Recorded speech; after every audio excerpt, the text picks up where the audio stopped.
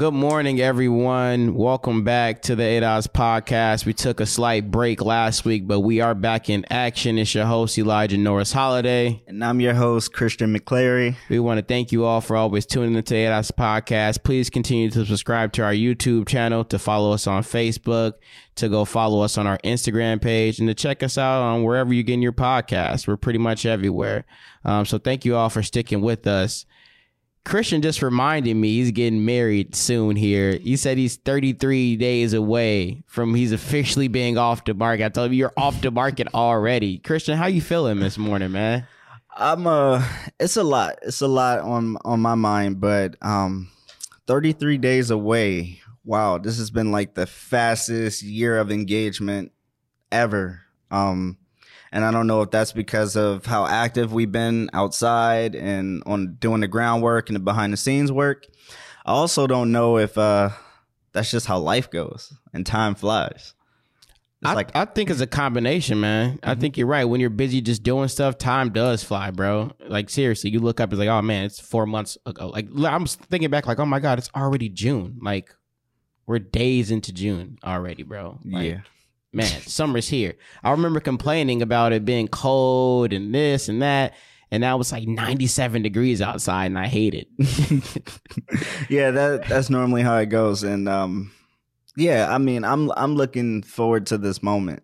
I have been for a long time, and now that's finally coming. People are like, "Hey, are you nervous?" I'm like, "Nah, I have nothing to be nervous about." They asked me the same question when I proposed. Like, "Oh my gosh, you don't think you're gonna be nervous like on the actual wedding day, though?" No, not at all. No. You're talking to a guy who gave speeches in front of tens of thousands of people.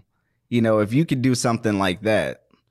That's different than being married to someone, though. But with friends and family, like, it's a union. It's more of a celebration versus like, so it's like, if you're going to have nerves, those are the time to fumble your words and be nervous and stuff like that. But for moments like this is what we live for. So you already got your vows prepared and everything? Nah, I'm in trouble. No, Elijah's getting people in trouble.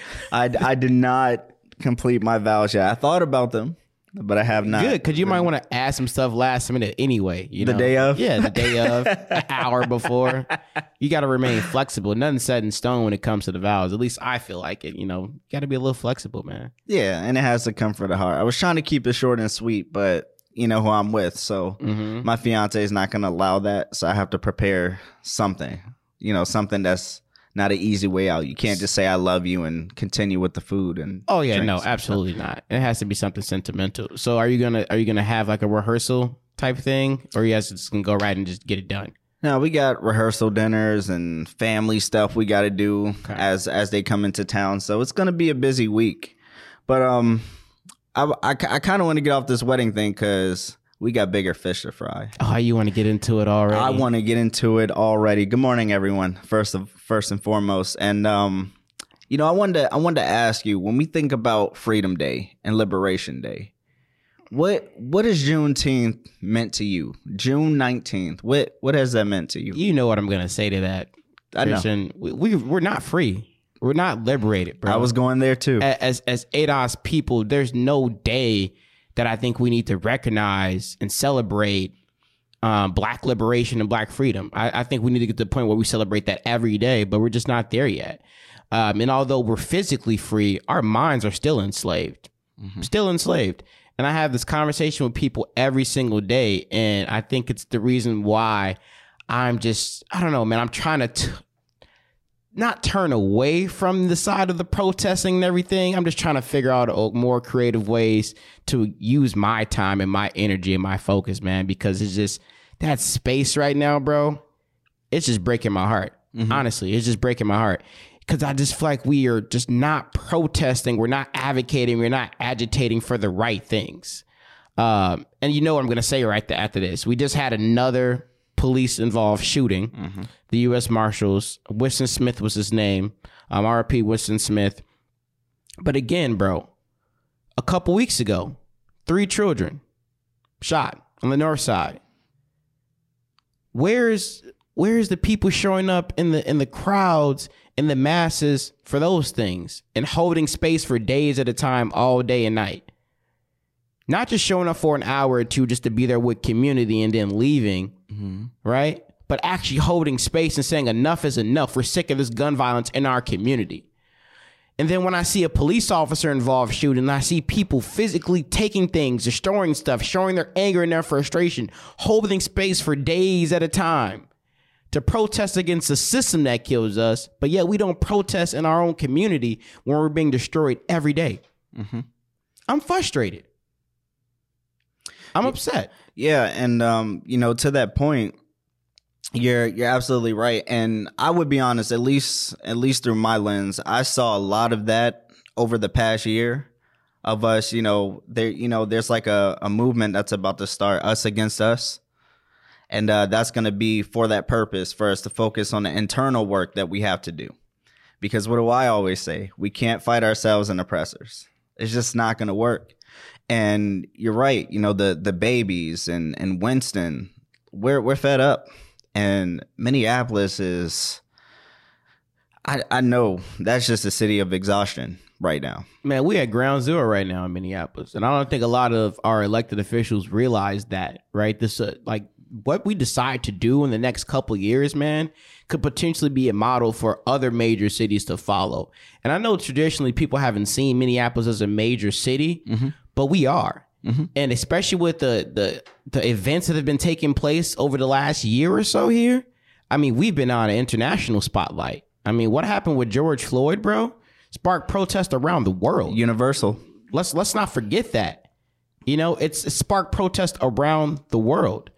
So we are at ground zero in Minneapolis, and we're really in a position to do something great or to show the entire world what not to do, I guess.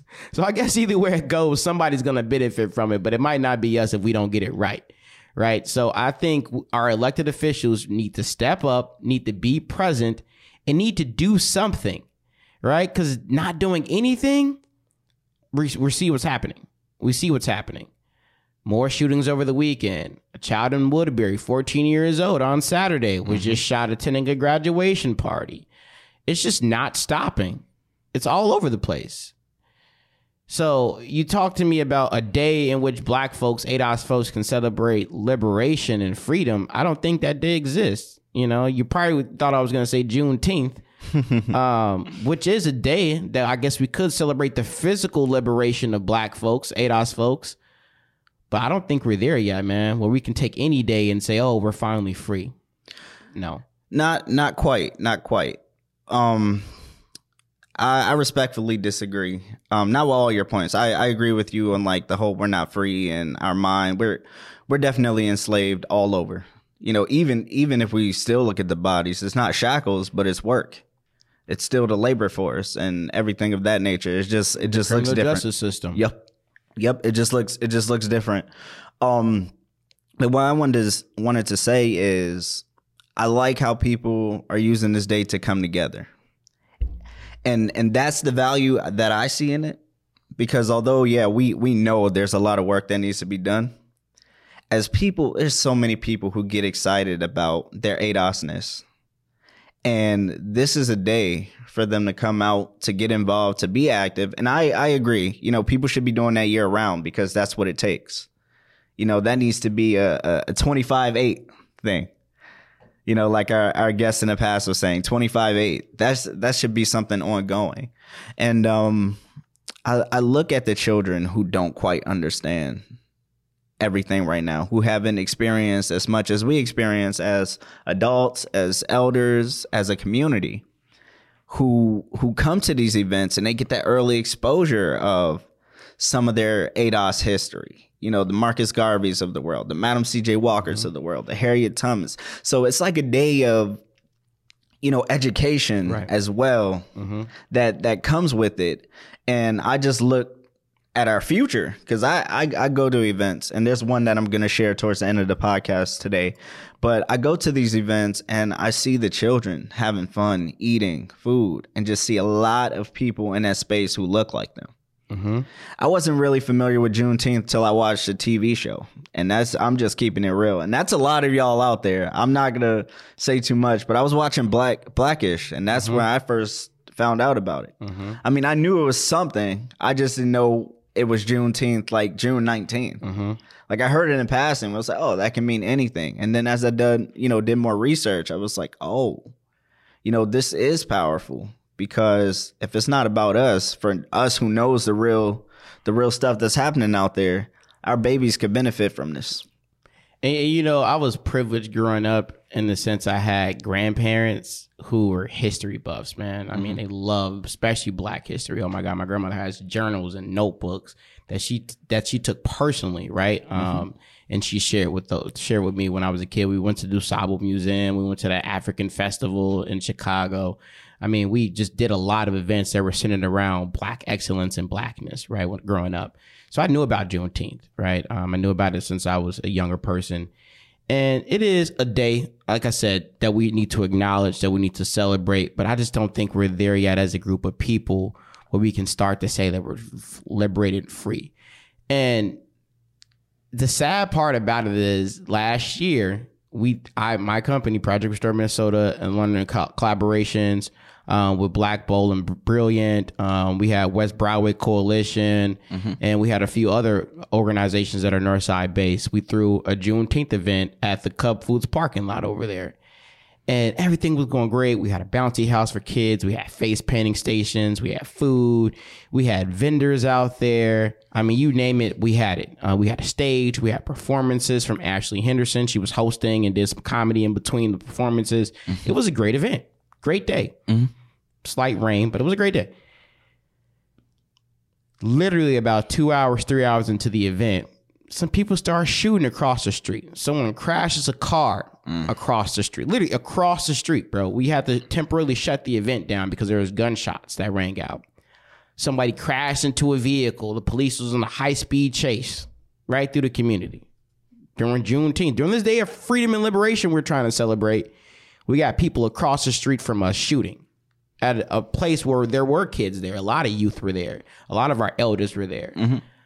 So it's like we're having these events, we're having these spaces where we're bringing people together, but we can't control what's happening around us, man. We can't control what's happening around us. It's getting to the point where people just aren't really wanting to do events anymore. Someone approached me a couple weeks ago asking, what was going on for Juneteenth, if we were planning to do anything again. And I said, well, based off of the people that I've talked to so far, I'm not sure. A lot of people are just concerned that if we do an event, that there's going to be some violence. And we don't want to be held accountable and responsible for that. Rightfully so. So it's like, are we going to get to that point where we're just going to stop doing community events because we can't get a control of this gun violence that's happening, man? This is a serious problem. It's a serious issue. It's not going to stop. And it's more than just having people host events. It's a type of action that's really going to make people not want to come outside anymore. And I was telling you about my weekend. Yeah. And that's kind of why I was alluding to it too, because it's not just you. I've been experiencing it as well, where it's like, not all protests are protests for me. I'm just going to keep it 1,000. Like, some of the work I need to be doing behind the scenes. Like, I don't need credit. I don't need face recognition, face card, or anything. I know the work that I do, and I know the value it has for our people. Facts. So it's like, if I can do that, and with the whole socially distancing and the work from home stuff, if I can do that in the comfort of my own home, where it's a minimum risk of anything happening to me, because, no matter where you are, you could be at home or whatever, stuff just happens. We can't control people around us. They can control themselves.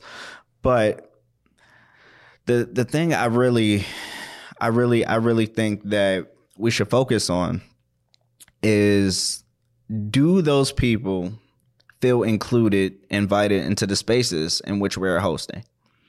And I go back to when I was a younger child, and I did this whole tit for tat thing. I wanted to, my first job, I wanted to work at Chick-fil-A. I was like eager to work. And they didn't hire me. Chick-fil-A out of all places though? Look, I was 15. I was like, I'm just trying to get some, trying to get some paper. I'm just trying to work. I'm trying to work for it. Chicken sandwiches are good. Yeah, free chicken. They got good food. We know their political beliefs and all that, and their religious beliefs. But when I didn't get the job, as a black man, as a young black person, I was furious. And let me look to the audience. I was furious, audience, because I was like, I don't do drugs. I'm not a gangbanger. I'm not in the streets. I'm trying to work this honest first job. Like, I really just want to work and get my money that way. And I didn't understand why they didn't hire me. And I got so mad. It was like, you know what? Maybe I should go deal some drugs. Maybe I should go do this. Maybe I thought you said you were going to go do something to the Chick-fil-A. I'm like, dang. No, not this. Well, yeah, partly in Chick-fil-A. I was like, you know what? I'm going to get rich and I'm going to buy every single Chick-fil-A out there and only hire my type of people, you know? Only 15-year-old black kids. And that was like my thinking. And I didn't act on any of those things, but if I would have acted on some of those things, it would be a completely different Christian today. And I say that because I did not feel included in that space. So I automatically was like, you're not including me. I'm automatically against you, or you're against me. So we're against each other. Mm-hmm. And quite frankly, that's how some wars start. Just some petty stuff. Oh, most of the things that we're experiencing right now in the community is over petty stuff. Or break it down. It could be what? Women? Money, or drugs, respect, or drug turf, drugs, a gang wars. Well, actually, they don't gang bang anymore. I wish they would just go back to gang banging. I know that's gonna sound strange to y'all, but when they were gang banging, it was a lot more structure, a lot more order. You can control things more. Now they have these renegades out here, and what they're calling EBK stands for everybody killer. They're cliques. They're basically, they don't have any ties to any particular gang or organization. They're just a band of people together that said, this is my brother, this is my cousin, we a clique. Mm-hmm. And that's just so dangerous, bro, because everything is just broken up into factions now. A lot of people don't even understand the gang culture. And that goes back to my other point. Like, the elected officials aren't out here. They're not outside, right? So you don't know this. You don't know that there is no gangs anymore. I hate when I hear elected officials talk about gangs. Yes, there's gangs in a traditional sense, right? Mm-hmm. But like, they're not flying on any flags right now. Why don't you just have a sit down with the gang leaders? There's no gang leaders. What are you talking about? There hasn't been gang leaders since like the 90s. Everyone's renegade now. They just take a clique and that's their gang. There's no leaders. So stop saying, let's just have a sit down with the gang leaders. There's no gang leaders. That's part of the problem. Mm-hmm. I tell you what there are. There are a whole bunch of 15-year-old kids pissed off they didn't get a shot to work an honest way. Man, and that's the sad part, Christian. A lot of these people that's committing these crimes is 17, 18, 19-year-old kid, 15-year-old They want to do the right thing, but it's so tough for them. With guns, bro. Mm-hmm. My thing is, how do they get if you don't got a job, how are you getting money to afford a gun? Guns aren't cheap. Even if you get one on the street, they're $300, $400, right? So it's like, how are you getting money to get a gun and to get the bullets to put in the gun? Who said anything which also about money? Aren't cheap. Who said anything about money? Because I'm like, if people are doing stuff as such as taking lives, it's no telling if they're robbing and stealing and doing all other stuff too. Oh, they're doing all of it, bro. All of the above. They're doing all of it, bro. And like you said, it just takes one time for them to get turned down from an opportunity, one or two times to get turned down from a job. And then boom. All right, I'm gonna go get the easy way because this is what my homie's doing. Get denied a letter of recommendation. We know how it works, bro. We know how it works. You try to get a job, don't work. You try to get this opportunity, you're disqualified. You're not eligible for whatever reason, and you got homies over here selling some little weed or some whatever, and they making some money. And they come to you and say, "Oh, my man said he could put you on. This what happened. My man could put you on too. You ain't making no money right now. What you doing right now?" Oh, you try to apply for that job? They hire you? No. I could put you to work right now. Cash. What's up? That's what happens though. And then boom, you got them. Yeah, and that's for life too. Once it start, and don't get me wrong, when I was younger, I've been approached and I got beat up a couple times for saying no and standing my ground. It was probably stupid at the time, but as an adult, it kind of benefited me because in those moments, I learned which places to go and not to go. And then staying away from that, people knew me as like, oh, that's Christian. He's not on nothing.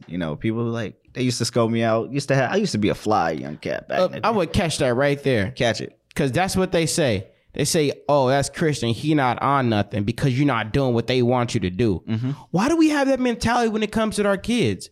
When they're not doing what we want them to do, we say they're not on nothing. No, they on something. They just not on what you own. Mm-hmm. They doing their own thing. They focus on their own path. So stop telling our kids because you're not selling drugs, you're not gang banging, because you don't dress this way, you don't talk this way, you don't walk this way, you're not on nothing. Yeah. And that's the part I'm talking about with our community, bro. We got to change our mentality. We have to shift our paradigms, bro, and expand our minds. Besides, we see someone that acts out of the ordinary in our community, and we pick on them instead of lifting that person up and encouraging other people to model that behavior. Mm-hmm. We tear that behavior down to the point, if you were a good kid, you did care about being in class and doing what you have to do, being respectful to your elders and your teachers, and being a good person, you get tore down in the community for it. I'm going to be honest with y'all. I'm going to keep it 100. You get marginalized. That's what it is. Yeah. That's what it is. Oh, he think he better than us because he talked this way and he dressed like this. He ain't nothing. That's what it is. That's our mentality, though, bro. White people didn't do that. We do that to ourselves. We do that to ourselves. Mm-hmm. We tear our kids down when they're trying to do the right thing. Nobody else does. We do. But then we want the teachers to be held to a higher standard. We want the teachers to be held accountable when they fail our kids. When in reality, we fail our kids every day. Yeah. I got to keep it 100. Some people don't like that I say that. That's okay. That's the real, though, because you never realize how important parenting is. Like, it is a very important thing. And I'm not a parent right now, but I see how people are maneuvering outside. And I'm just like, I took my belt off the last session. I was like, we don't get enough of this, because I got tore up in my lifetime. And it was as simple as giving my lunch money away to the people who used to walk me to school every day. I did that one time and I got a whooping when I got home. And I didn't give them my lunch money anymore. It's not even parenting from just a mom and a dad, right? Let's expand this a little bit. Yeah, it's guardians in general. Exactly. And it's like that the real sense of community to me is, if you see my kid, and I'm not a parent yet, mm-hmm. right? But I experienced this growing up. Keyword, yet. Yeah. I want to be a parent one day. Coming soon. Absolutely. No, ain't no coming no time soon. But my sense of community is, if you see my kid outside doing something that is inappropriate, and as an adult, you should know what an inappropriate behavior is, I want you to step up and check him. And not only do I want you to stand up and check him, I want you to call me, reach out to me, come find me so I can check him too. And checking can mean a lot of different things. I'll leave it up for y'all interpretation. But check him, check her, correct that behavior right then and there. Mm-hmm. And let them know that's not going to be accepted in our community. Ever. In our community. That's not going to be accepted. Right? Parents, go look inside your son's mattresses, and nowadays your daughter's mattresses. The girls out here with guns too. I was having a conversation with my stepmom. She said some of the females out here worse than the dudes. Yeah. Smoking backwoods, got the Henny bottle, got a pistol on them. Face tats. Hanging out the window. Wow. Me and my stepmom had a whole 3-hour conversation about this. She said it's just different. She said, yeah, they got into fights growing up and stuff like that, but they weren't riding around smoking no backwoods with Henny bottles and guns. Yeah. I'm telling you, bro, there's some crazy stuff going on out here, man. It's real. It's real. And some of these females is, man, doing worse than the males. Crazy. And I love how you reintroduce that, like home raids. Like we got to go in those rooms. All that, giving them their privacy, they just chilling. I was an adolescent before. You was an adolescent before. Oh, yeah. We got to do those check-ins. My dad did them. What? My dad quick to come bust down the door. What? And he found some stuff in there. Wasn't no guns and nothing crazy, but stuff I wasn't supposed to have. Yeah. Confiscated it. And I just knew not to bring none up in his house. Yep. Yeah. I knew that. And that's how it works. But it's like in those moments, if you were to find something, it has to be action, whether it's a conversation, depending on what it is, whether it's something, more physical, more verbal or aggressive. So we could really paint that message and paint that picture and say that this is not what we're supposed to do. This is not what we should do. This is not what we need to do. It's other ways, Christian, can I keep it 100 with you, bro? Keep it 1,000,000. Some of the parents is encouraging it. Some of the parents know that it's there, bro. We'll be naive that we sat on this show and lied to these people and said that a lot of these parents don't know that their kids riding around with guns and smoking weed. Some of these parents are millennials. And drinking lean.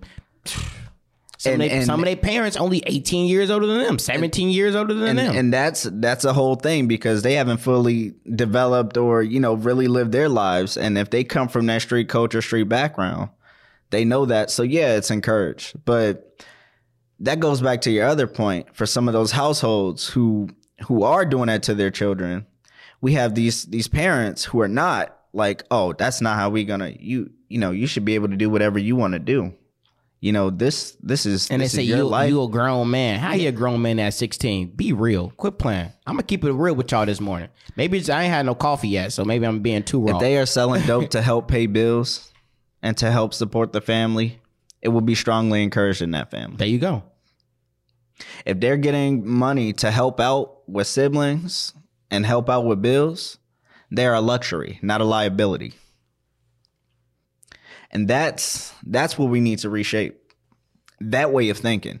Because it's that way of thinking that get your children killed. And that's just keeping it a buck. That's a stone cold truth, Roof. Man. Yeah, I'm just saying, because it's, and I'm not saying every case, but like there have been some why him, and then, you check out their social media, that's why him. That's why them. And I don't encourage that, but it's like if you're out there walking the walk, talking the talk, and doing that. My dad had a saying growing up when I thought I was out here gang banging and doing tough stuff. He say, live by the gun, you die by the gun. Live by the sword, you die by the sword.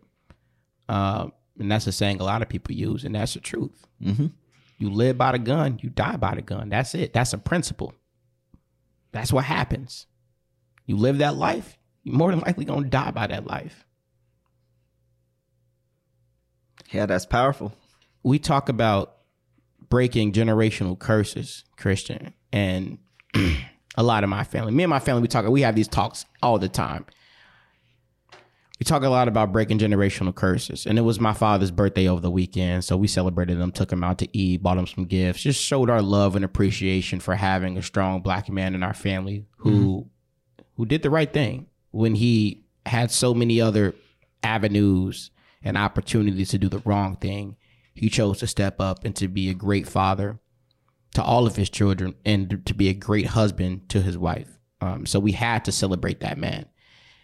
But I couldn't help but to think as I sat there with my entire family at this dinner table, it was probably about 10 of us. You had some of his grandkids there, not from me, from my younger brother. Some of my younger brother kids, just to clarify.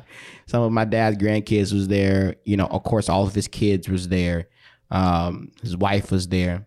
We have a pretty nice sized family. Just with my immediate family, it's pretty large. Mm-hmm. And I just couldn't help but to look around and to say, wow, this is what this man created and sustained.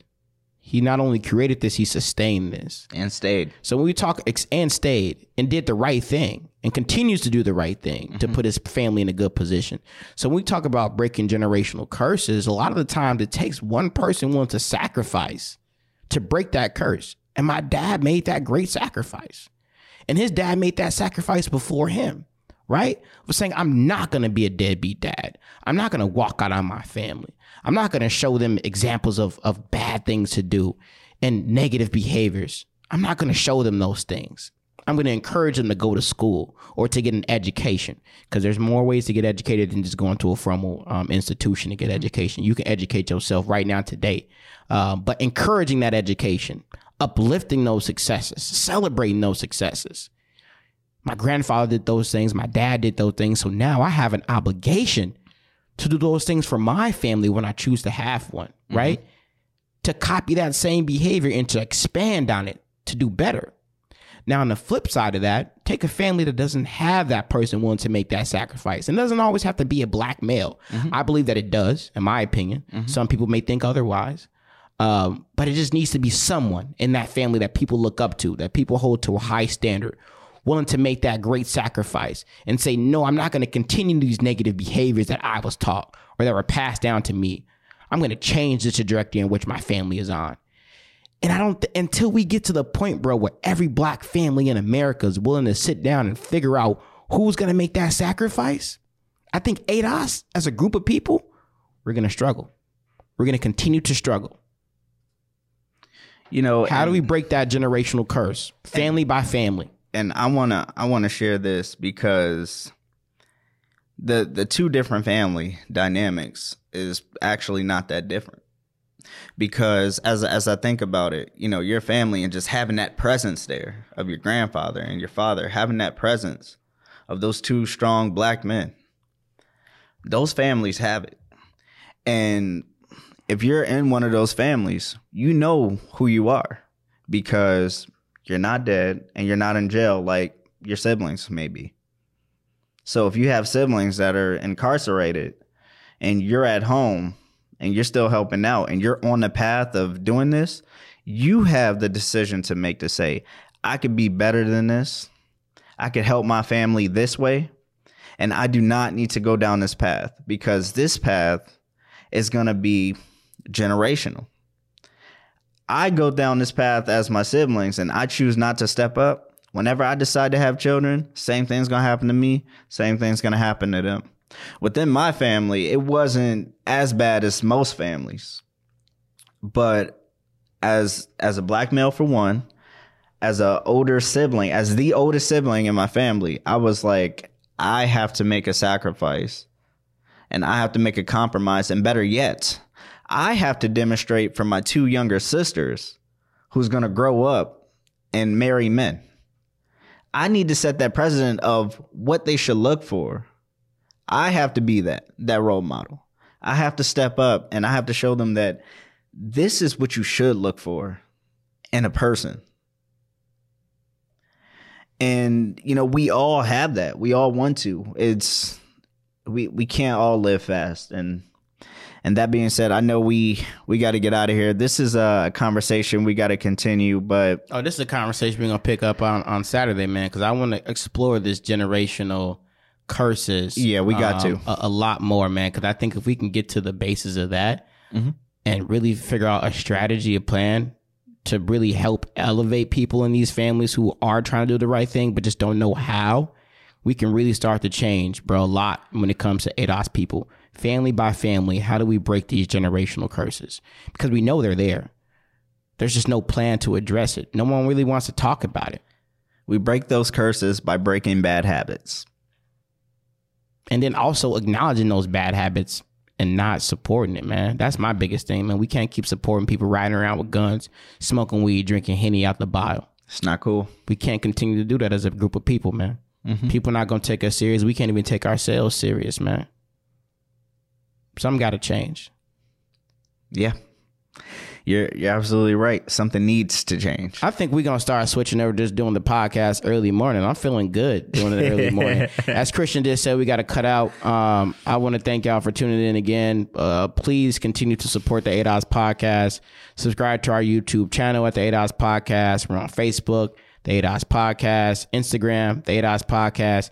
And we're pretty much everywhere where you get your podcasts at. So support us, give us a like, give us a share, comment on our materials. Let us know if there's a particular topic you want us to discuss, or if you're interested in coming on as a host, if you're in the Twin Cities area. I appreciate you all. I appreciate the support. Yep. Thank you, Christian. No problem. Thank you, Elijah. Love, peace, and blessings. Love and peace, everybody.